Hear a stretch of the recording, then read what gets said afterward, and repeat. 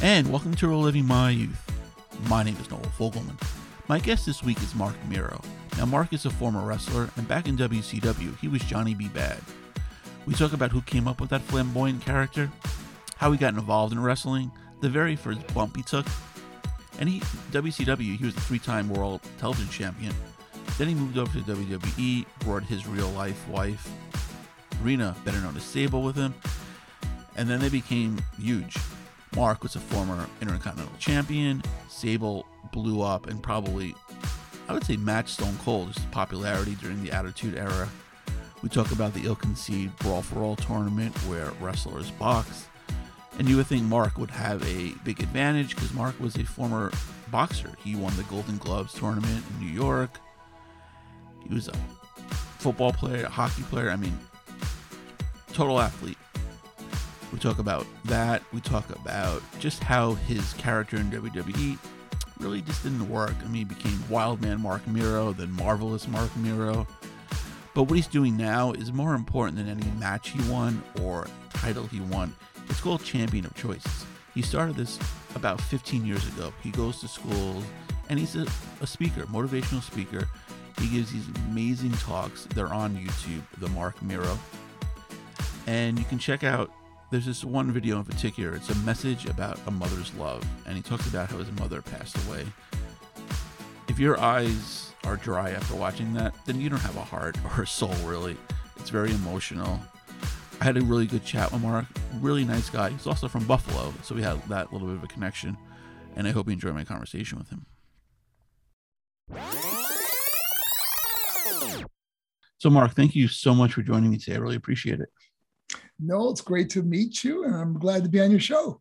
Yeah, before we kind of look at wrestling, I want to talk about what you're doing now because I think that's more important than any wrestling match you've ever won. Champion of Choices, which I've seen the videos on YouTube, and it's the Mother's Day, the Mother's message, the love video, which I was crying after watching it. It was very emotional. Just talk about how you started the organization and just like your relationship with your mother. Well, obviously my mom was my biggest supporter ever since I was a kid. She just thought I could do no wrong, and she was the mom that was screaming at all the sporting events and, always taking me or picking me up or whatever, she's just a great mom that many of us, we often take for granted the very things in life we should appreciate. And, never realizing that until later on in life. And that's the message I share about appreciation and compassion and empathy for people, and especially with what kids are going through today with the bullying and depression, anxiety, the suicidal thoughts that a lot of these young people have today. And our organization, Champion Choices, really made a difference. This is our 15th year presenting at schools all over the world. Actually, we even went to Russia and Guatemala to speak at schools, and it's just been incredible. It's just snowballed into this amazing organization. Up until the pandemic, we averaged 230 events a year. Wow. So we were going nonstop. And that was right after wrestling, doing right. 250 cities a year. Yeah. So it's just been an incredible journey. But I couldn't be happier in my own life right now. There's no greater joy than helping another person. So it's like finding my calling in life, and not finding it till later on in life. That's great. I was also going to ask you about the pandemic because I know you, like you said, 250 a year is kind of like, wrestling, going from city to city. So how did you adjust during the pandemic? Did you guys do anything virtually? Well, we did a lot of virtual events, which, obviously it's not the same as being there live. I mean, for me, I know we inspired a lot of kids through, the virtual events, but not being able to see them or, after the events, there's so many kids that are lined up to meet me and everyone has a story. Right. And many of the schools that we spoke at allowed the kids to stay after and talk with me, which was just beautiful, man. We had some of the best conversations, and I missed that. Virtually, we couldn't. Obviously, we can't. The mask, the social distancing, and all that. So it's very difficult. Even going back to school now, we just started back a couple of weeks ago. We were in Connecticut 2 weeks ago, in New York last week, and again, it's a little difficult because the kids all got masks on now, and they can't. A lot of them can't come up to you and hang out with you and tell you their story. And I miss that. That's yeah. part of the organization. I think we really made a difference in students' lives. And not to say that my presentation on stage isn't making a difference, but there's something about that one-on-one time that just a student never forgets. Right. Have you had any kids come up to you since the pandemic and say, I really struggled during it, staying home for a year? I mean, it's hard on the kids. I have 3 of them. No, I got to tell you, man, we got more letters during this pandemic than we've ever gotten. And, usually when I go to school, we get over 100 letters just from the students that just saw it. They want to write to you and tell you how much they were inspired or maybe even changed or even saved their life. Yeah. But the pandemic has just brought out so much isolation and loneliness, depression, addiction. Social media addiction, spending, 8, 10, 12, 15 hours on TikTok or something, it's just incredible how our smartphone has outsmarted us, So I got to tell you, and I really try to get through to the kids in the sense that, pursuing passion in life, going after goals and dreams that they may have, when you spend so much of your time in one avenue of your life, whether it's social media, YouTube, TikTok, whatever it is, you're taken away from those dreams and goals because you're not pursuing them. Yeah. Yeah. Obviously, since you started, I mean, social media has blown up. Have you adjusted to that? Have you gone to social media to draw the kids in? I'm on Instagram, Facebook, Twitter, I got them all. But I have them all because that's where the students are. Right. And that's where they reach out to you. Yeah. I right now I get most of my messages through Instagram, private messages through Instagram. And but back in the day, it used to be Facebook. We get all the letters and stuff through Facebook, but very seldom you get those anymore because kids have moved on to Instagram and TikTok and some of the other avenues. Yeah.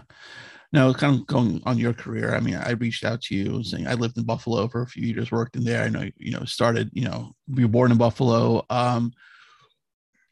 Hockey player to start, and you did so many other sports. Was there one sport that really was you were drawn to? It's funny you asked that. No, I mean, obviously hockey was my first love. I've been playing since I was 12 years old. And, but then when I got into football, that became my first love. And then when I got into boxing, that became my first love. And then after boxing became professional wrestler. Right. So it was always in that moment, you want to do you were just so, I don't know, just so intrigued in doing well in that particular sport. How did the wrestling come about?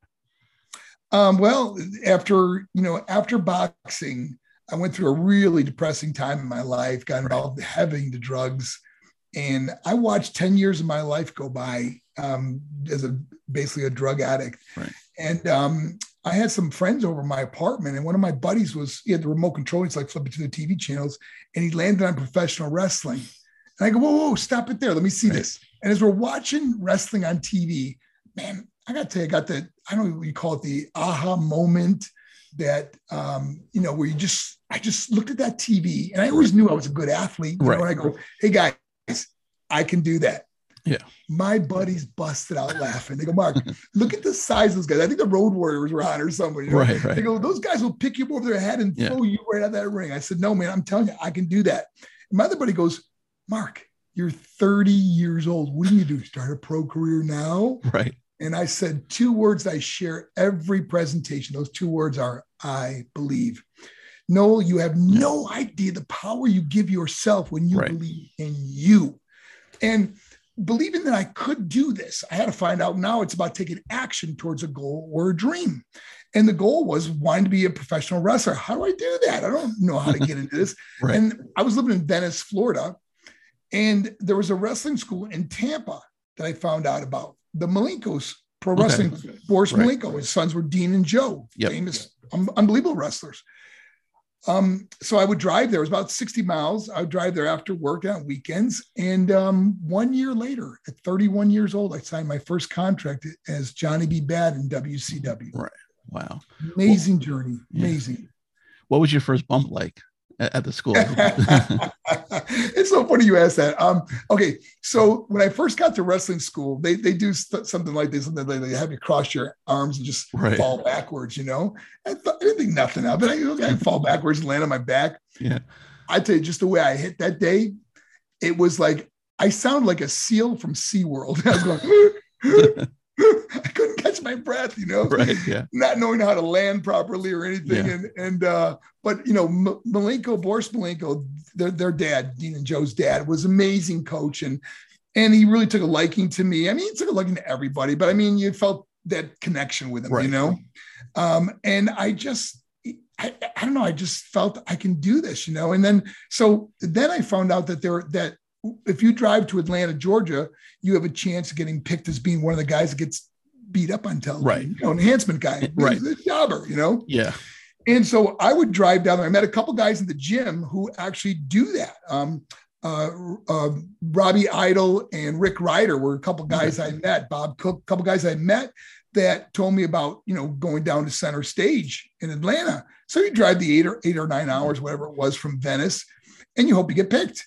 And my first time, they actually chose me as a tag team with another guy against Doom. Ron Simmons and Bush Reed were the world tag team champions. Yeah. So my first match, I'm in a tag team championship match. They squashed us. I mean, when people say, "Is it wrestling fake?" I said, not when you wrestle them. But it was just brutal. But anyways, long story short, after the wrestling match, Dusty Rhodes said he wanted to see me. Now, I kind of screwed up some spots in the match. So I thought, I'll probably never get invited back to this, And and as soon as I saw Dusty, I started apologizing. I go, "Hey, listen, I'm sorry about the finish." And he goes, "Oh, I don't care about that." He goes, "Kid, anybody ever tell you look like Little Richard?" And I go, "Little Richard?" And I didn't know. I thought he was talking about a wrestler named Little Richard. So I go, "I never heard of Little Richard." He goes, "You know the singer? Womp bamba loo bob and womp bop boo." I go, "Oh, the singer, Little Richard." I go, "I never heard that before." He goes, "I think I got a gimmick for you." Are you kidding me? My first time there, Dusty Rhodes sees this character, Johnny B. Bad, and my whole life changed. I mean, obviously, he signed me to my first contract, and I spent 6 years at WCW, then 4 years over at WWE, then on to TNA and XWF and a couple others. And just, it was a total of about 14 years of wrestling. It was just an amazing experience in my life that I'm so blessed that I was able to do that and took that chance. The Zig Ziglar once said, it's better to fail and try than try to fail. I mean, it's better to try and fail than fail to try. Yeah. I mean, because failure is the greatest teacher. You learn so much from, not being able to do something. But now, like, Johnny B. Bad character, did you have to be convinced, or you were just so happy that you had the contract? I'll do anything. I can sell this. I'll make it work. Something? I was making $23,000 a year digging swimming pools. Okay. And someone offers you a contract that's going to be worth around 6 figures. You're like, where do I sign? Right. Exactly. What do I got to do? Yeah. And it was kind of funny because when Dusty Rhodes told me about the character, and I got to tell you, Noel, and I've said this before on some podcasts, that my greatest experience as a professional wrestler was the opportunity to work one-on-one with Dusty Rhodes. Right. With him teaching me how to become Johnny B. Bad. Yeah. We had more laughs. Like, we had those laughs where you just hug each other and you just can't stop laughing, He'd say, "Now do it like this. I want you to walk up to the microphone and say, 'I'm so pretty, I should have born a little gal,'" like that. And I'd go, "All right, Dust, I'm so pretty, I should have been born a little girl." He goes, no, you got to do it like this. And then he'd do it again, and then he'd say, "Oh, hush, I'm so pretty." So that's how all the mannerisms, and I got him from working with the Dream, the best, most flamboyant wrestler of all time. Absolutely. He was an absolute legend. Now you're out there in front of, great human being. I mean, I think about where my life is now. Right. And, all the different paths I took and stuff. And what would it have been like if I never met Dusty Rhodes? Yeah. It's just incredible. And then the gift I have that I'm able to go out and make a difference in students' lives. Would that have ever happened if I didn't meet Dusty Rhodes? Right. Yeah. Right. Well, I was going to ask this later. I'll ask you now, how much has wrestling prepared you for this job you have now? What calling, I should say. I made a joke one time when I first started, it was like, when I first started, it was like, I was just trying to go out there inspire kids and didn't really share my personal story from my heart. I just go out there going, the old saying, here's drugs, here's your brain on drugs, whatever, in the frying pan. But just silly stuff, and kids were just not buying it, man. And I thought, man, it's easier to walk out in front of 80,000 people at the Alamo Dome than it is to walk out to, 500 high school students, but I eventually just thought, you know what? I'm just going to share my story, and all of a sudden letters started pouring in, phone calls from other schools, and it just snowballed. And then I was doing schools in Atlanta, and often when I come to Atlanta, I stay with my friend Dallas Page, DDP. So I'm staying at DDP's place, and DDP has the DDPY, the yoga. Right. And so they do a lot of filming and stuff and putting together videos. So while I was at his house, he said, I always get a photo release and a video release at the schools that I present at. So he said, hey, Mark, do you mind if the guys come down and film you? And I said, yeah, why not? So his film crew led by Steve Yu, who's just phenomenal at putting together movies and different formats and stuff. Right. Anyways, he comes down and they film me at this school. And I don't know, about a week later or so, he goes, Dales calls me up. I'm back in Florida now. And he calls me, he goes, hey, bro, the guys put together this 5-minute video. Do you mind if we put it up on YouTube? I go, sure, go ahead. Yeah. And the thing just took off. I mean, he calls me like a day later, he goes, hey, bro, that thing's got 100,000 views. And I'm going, let me put it up on my YouTube channel, So then I put it up too. Next thing you know, millions and millions of people have seen this video. And, but more so than that was the first month that video was out, we got 3,000 booking requests. Wow. I mean, we hired extra people just to answer phones and schedule our presentations. And we were booked through the years, So, I just think about how things happen in life, and it really always comes down to surrounding yourself with other positive people. It's just, there's a synergy and energy that's just incredible. And Dallas and I just really have a way of lifting each other up. And he's done so amazing. We share stories about how we've helped each other over the years. And, when he was down and out, he came to me. And when I was going through things, I went to him. We both have become, and who'd ever think after wrestling, we both do something that we love. And there's no greater joy than helping another person. Right. Absolutely. And you hear the famous story, how he helped Jake the Snake Roberts out. And it's there's hundreds of stories like Jake, though. Hundreds. Right. Yeah. Thousands now, Yeah. Have you gone that route besides helping DDP? Have you helped out other wrestlers that we may not know about? Obviously I share a lot with people that call me or going through a hard time. My main concern is students. Not when I say concern, I mean, I'm just gifted that I'm around students all the time. Right. Middle school through college age students. Yeah. And that has been, Dallas's forte is, helping people with exercise, especially people that are getting older or going through hard times, where mine is like a different venue than Dallas's, but they've both been very successful. Yeah. Now, before signing on to WWE, obviously you met your wife, Rena, who became Sable. How did you actually meet her and getting her involved in wrestling? Well, I mean, we were married way before I ever went to WWE. Right. I was wrestling with WCW, and kind of a funny story, but me and DDP and Marcus Buff Bagwell, we traveled together once in a while, and especially me and DDP. And we used to play a silly game, give her your best line. Like if you saw a pretty girl, you go, give her your best line, Yeah. And we'd laugh it off when you say, hey, whatever, love to meet you, love to you come to the show or whatever. And we'd just laugh about it. But anyways, so we were in line. It was a Quincy's restaurant. I'll never forget it because they had like this. It was like you go through the line with a tray, and you order and then you get to the cashier and you pay for it. Well, we're almost at the cashier and this girl walks in with some of her friends and she was beautiful. And DDP looks at me and goes, hey, bro, give her your best line. And then when you say that, you got to do it. So you got to come up with something. Right. So and it's always ripping each other on the road and having fun, So I thought, what can I say to this girl? And so I asked, I got a napkin. I wrote, "Do you like me? Yes or no? Circle 1." You do something like that in elementary school. So I told the cashier, when that girl comes by, give her to her, and I'm sitting right over there, and tell her it's from me. So her name is Rena. Yeah.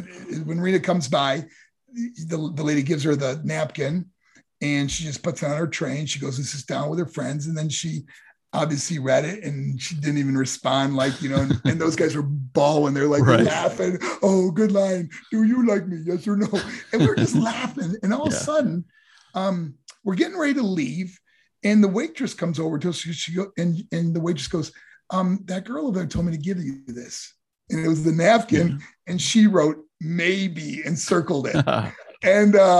And it was that night. So I went over their table, and I got them all tickets to come to see us wrestle in Jacksonville that night. They all came, and we hung out after, and the rest is history. We ended up, falling in love, getting married, and we're married for 10 years. Right. Yeah. And your path took you to the WWE. And then when I went to WWE, I part of my contract was bringing my wife with me.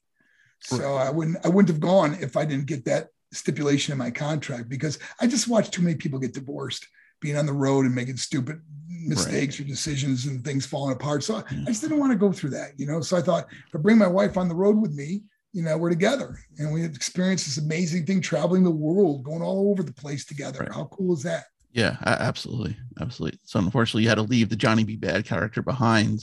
Yeah. And came up with the Wildman. Yeah, it was a little different. I remember when I went and spoke with creative, and they came up with this idea, Wildman, Marc Mero. Yeah. Ooh, it was like, what is a wild man? And I remember Vince saying in the meeting, goes, "Can you do like a Tarzan yell?" Right. And I'm thinking, oh my gosh. I go, and first of all, I don't got a very strong voice. I cannot yell. It squeaks when I go too high, and very, very raspy voice. So I said, "Vince, I can't really yell very loud." And he goes, "Okay." So they bring in the drawings of this character, Wildman. It's like, what? And Johnny B. Bad was so outrageous. Yeah. And so, opposite of me. It was fun to play. You know what I mean? It was just crazy. Yeah. You can't go wrong. If you screw up a line, it's so what? Johnny B. Bad would screw it up, Yeah. But Wildman Marc Mero was like, I don't know. I just never connected with it. And when you don't connect with your character, the audience doesn't connect. Right. So I never felt comfortable being that character, Wildman Marc Mero. And, Vince had big hopes for me when I first came there. They wanted to put the world strap on me right away, and, but unfortunately it just didn't work out. And then my ex became very, very popular. And I mean, you walk in the ring with this beautiful girl, and you got this silly character. Who's the audience going to look at? Right. Of course. Yeah.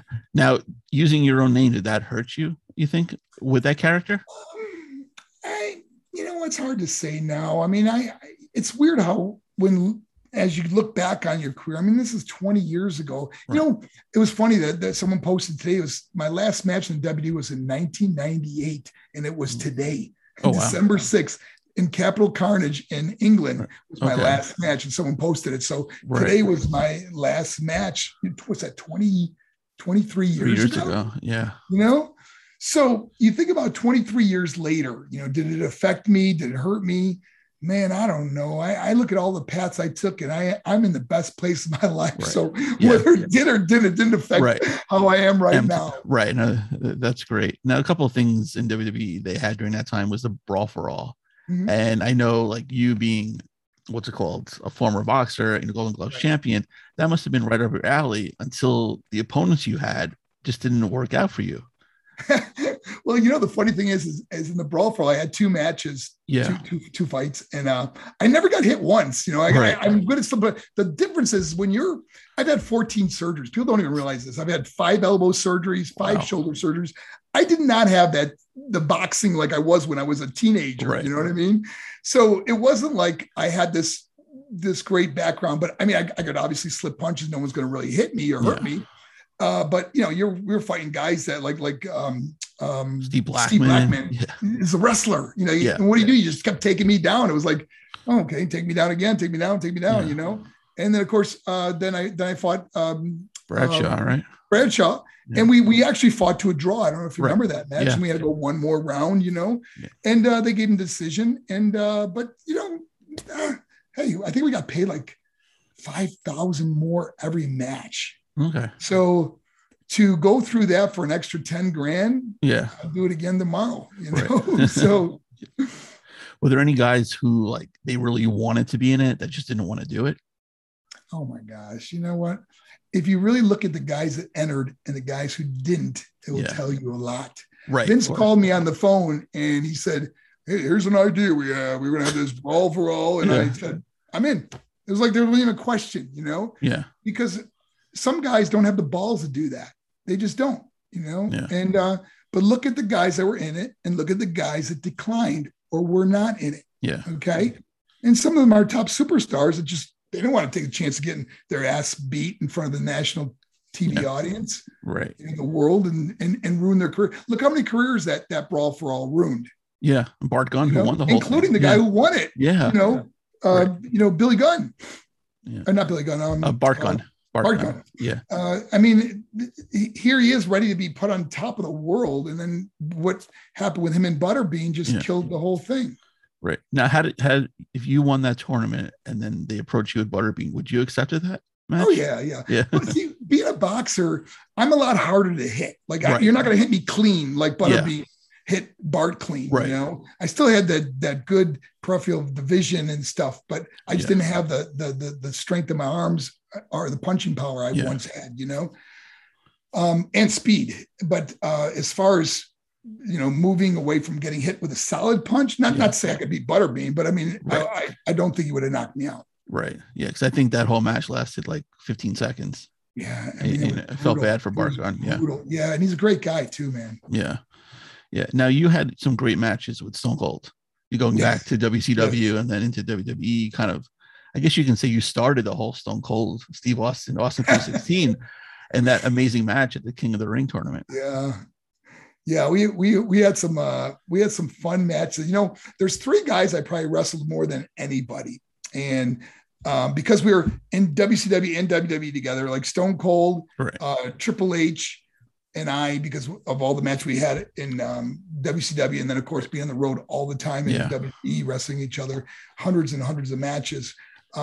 And then I think about the other guy is probably Diamond Dallas Page. Okay. I mean, we had more matches against each other, even though we were both in WCW together. He wasn't there when I was there in WWE, but we were wrestling all the time. We'd go on major tours and wrestle each other every single night. So it was fun to do that because you get so used to wrestling the certain guy, but Stone Cold, I mean, when he was stunning Steve in WCW, I don't know if you ever seen our tuxedo match. Oh, totally. Yeah. Yeah. I remind him of that. He's like, oh my gosh. Right. A match where you got to rip off the other man's clothes, know? That is not the Stone Cold character. No. I mean, because like when you battled him in the King of the Ring, that was kind of the infancy. I think he stunned you, which you sold that stunner beautifully, but he didn't even do the kick to the stomach, which he ended up doing after that. But what was he like behind the scenes? Were you close with him, or was it? No, it's funny. I did this podcast a couple of years ago, and man, it's like it's almost like becoming his friend. You know what I mean? We were never close in WCW or WWE. He's very he kind of took by himself. He didn't have a lot of really close friends. He was very he was the rattlesnake, the lone wolf, so to speak. You know what I mean? It's just the way he was. Not good or bad, doesn't matter, but but he's a great guy. And now I got total respect for I tell you the thing I learned from Steve when I took into becoming a speaker, the mistake I made as a wrestler.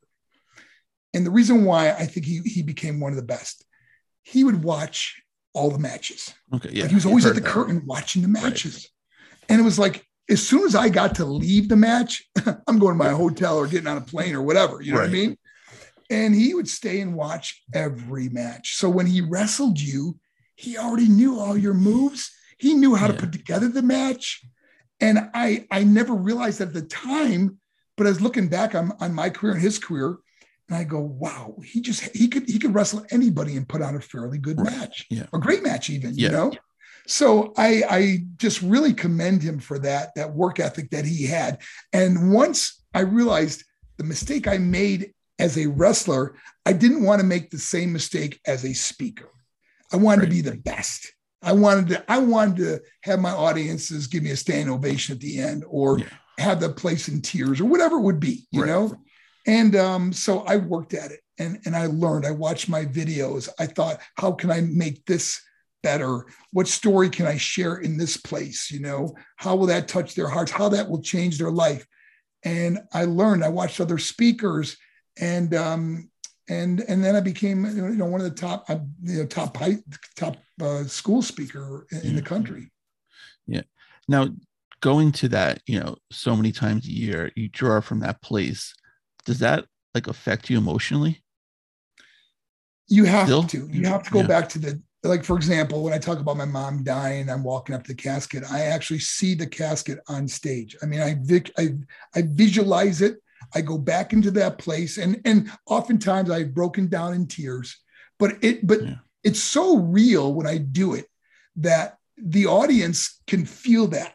And I've spoken at some of the toughest schools. I've spoken at schools that got to go through metal detectors, and I watched that whole place in tears, or kids just putting their head down, or just you hear a pin drop. Yeah, and it's so powerful, and it's because it's real. It's real life. Right, and you can't bullshit a kid. They see it right through it. They see. And I've gone to some schools where you just go, "Oh my gosh, these kids are going to be brutal," Yeah. But at the end, it always have turned out good. I've never had a bad experience, other than, one school, there was a kid with Tourette's syndrome. They told me beforehand that he'd be in the thing. Yeah.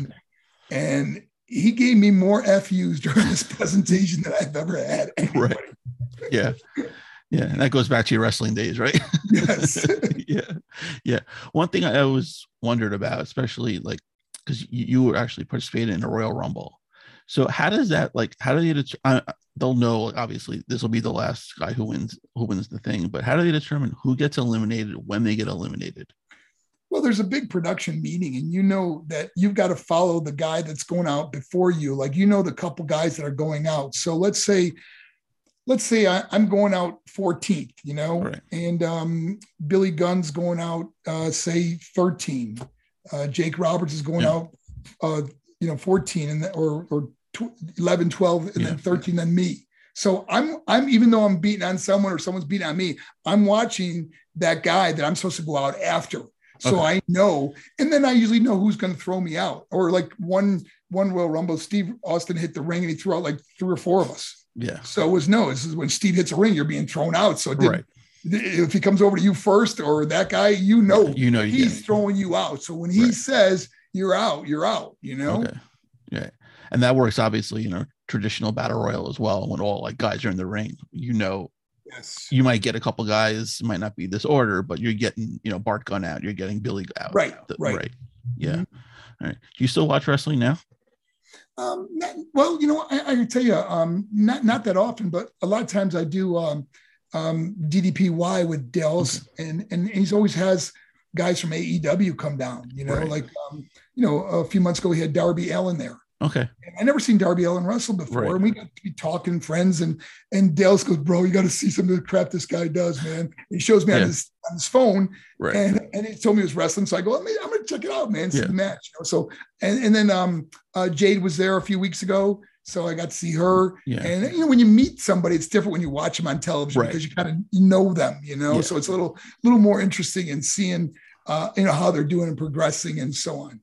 Yeah. Do you think having another or actually there's a few wrestling, companies now, especially with AEW, I think that brings out the better competition? The WWE, kind of like what you guys had back in the 90s with WCW. Yes, I mean the Attitude Era was the best time. You had the Monday Night Wars. Yeah. It was a great time in wrestling. I mean, when you look around the dressing room, back then, and the stars that were there, it was like the who's who of professional wrestling. And it's so funny because they keep bringing these guys back in a sense to do promos or cameos or things. Yeah. That's how popular it was from 20 years ago. Right. And then the Attitude Era, basically anything goes pretty much, or anything went, I should say. Was there anything that you guys just didn't want to do? You know what? Vince, I was at Dell's had a Christmas party last night, and Vince Russo's son was there. He works for Dell. Okay. And we were just sharing, and I always liked Vince Russo. I mean, he was our guy because we were always doing, like, I was the fall guy for Sable, and of course wanted to be because, we're married, and exactly. It helps you backing out. up the Brinks truck to our house at the time. You know what I mean? So, the whole thing with the bikini contest, and I painted my hands on her, So there were some things that when you look back, you go, oh my gosh, I can't believe we did this stuff, I don't recommend somebody doing it today. Right. Yeah. Yeah. Was she ever, like, I'm sure, like, first starting, she was nervous, just like even getting into a wrestling, ring, just wrestling. But how much, like, training did she have? Did you help her out? Who was the main trainer? Think about the moves that she did, the Hurricane off the top rope, the TKO. Those were all my moves. I would work with her. We'd get to the arena a little early and work with her, and they put her with girls that can really were great workers. Jackie. Tori. Luna was amazing, They all just worked so hard to get her over, and it worked. I mean, in a sense, we did the first, match at WrestleMania intergender. We were, male and female tag team, So she was a rock, man. She did really well. She was very good under pressure, and God bless her, man. She did amazing. Yeah. Now, when you first started training, how many, like, moves did you actually try out before you landed on your repertoire? Because you were, a high flyer. Like, how did you determine on which moves you were going to I remember just especially when I went over to Japan and saw that shooting star press first time, and I thought, wow, I never seen anybody do it here in the United States, or especially at WWE. I mean, Billy Kidman did one at WCW, but his was more like kind of like flopping. It wasn't like a real high thing, So I wanted to do, like, because I used to do it as a kid on the diving board, and then of course I'm the only one that's ever done the Mero salt. You think about that, where you hit the rope, spin in midair, and then do a backflip. I used to do the diving board as a kid. So bringing these moves to the WWE for the first time was pretty cool. Yeah. Now, after you won, like, you multiple TV, champion and Intercontinental champion, when you won your first title, where'd you take it after the match? I think, bringing it home to my daughter was probably the coolest thing, where she was like, wow, it's a championship belt in her house. Yeah. So that was pretty cool. But I got to say, the thing I remember most about something cool in wrestling was when my first action figure came out. It was, I don't know if you remember, it was a Johnny B. Bad, and the elbows were like this. Yeah. Silly looking. Right. And so I was at Kmart, and they had all the WCW action figures, and it was Kmart. And I went and filled up my shopping cart with Johnny B. Bad. And the lady goes, oh, you really like those dolls, huh? I go, they're action figures. Yeah, exactly. Yeah.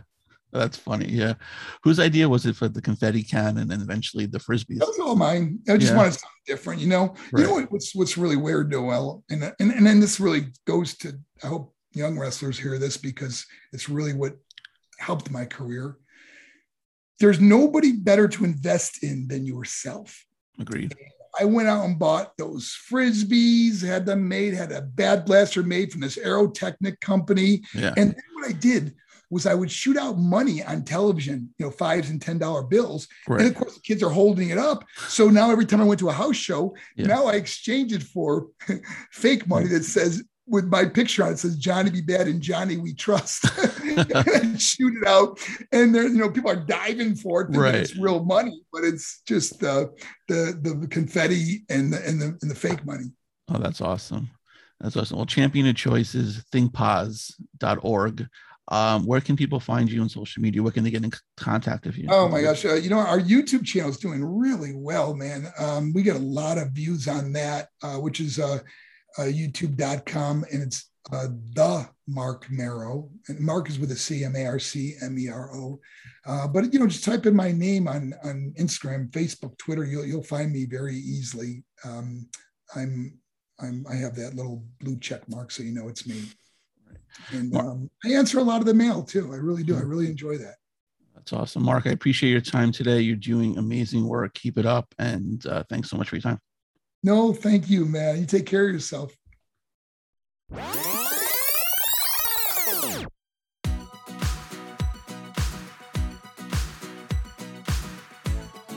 And a special thanks to Marc for joining me today. Check out the website thinkpoz.org. Marc gave out all his social media stuff. I'll give it out again. Facebook, it's Marc Mero page. Instagram, Marc Mero, at Marc Mero on Twitter. But check out YouTube, the Marc Mero, where all the videos are, especially the Mother's Love.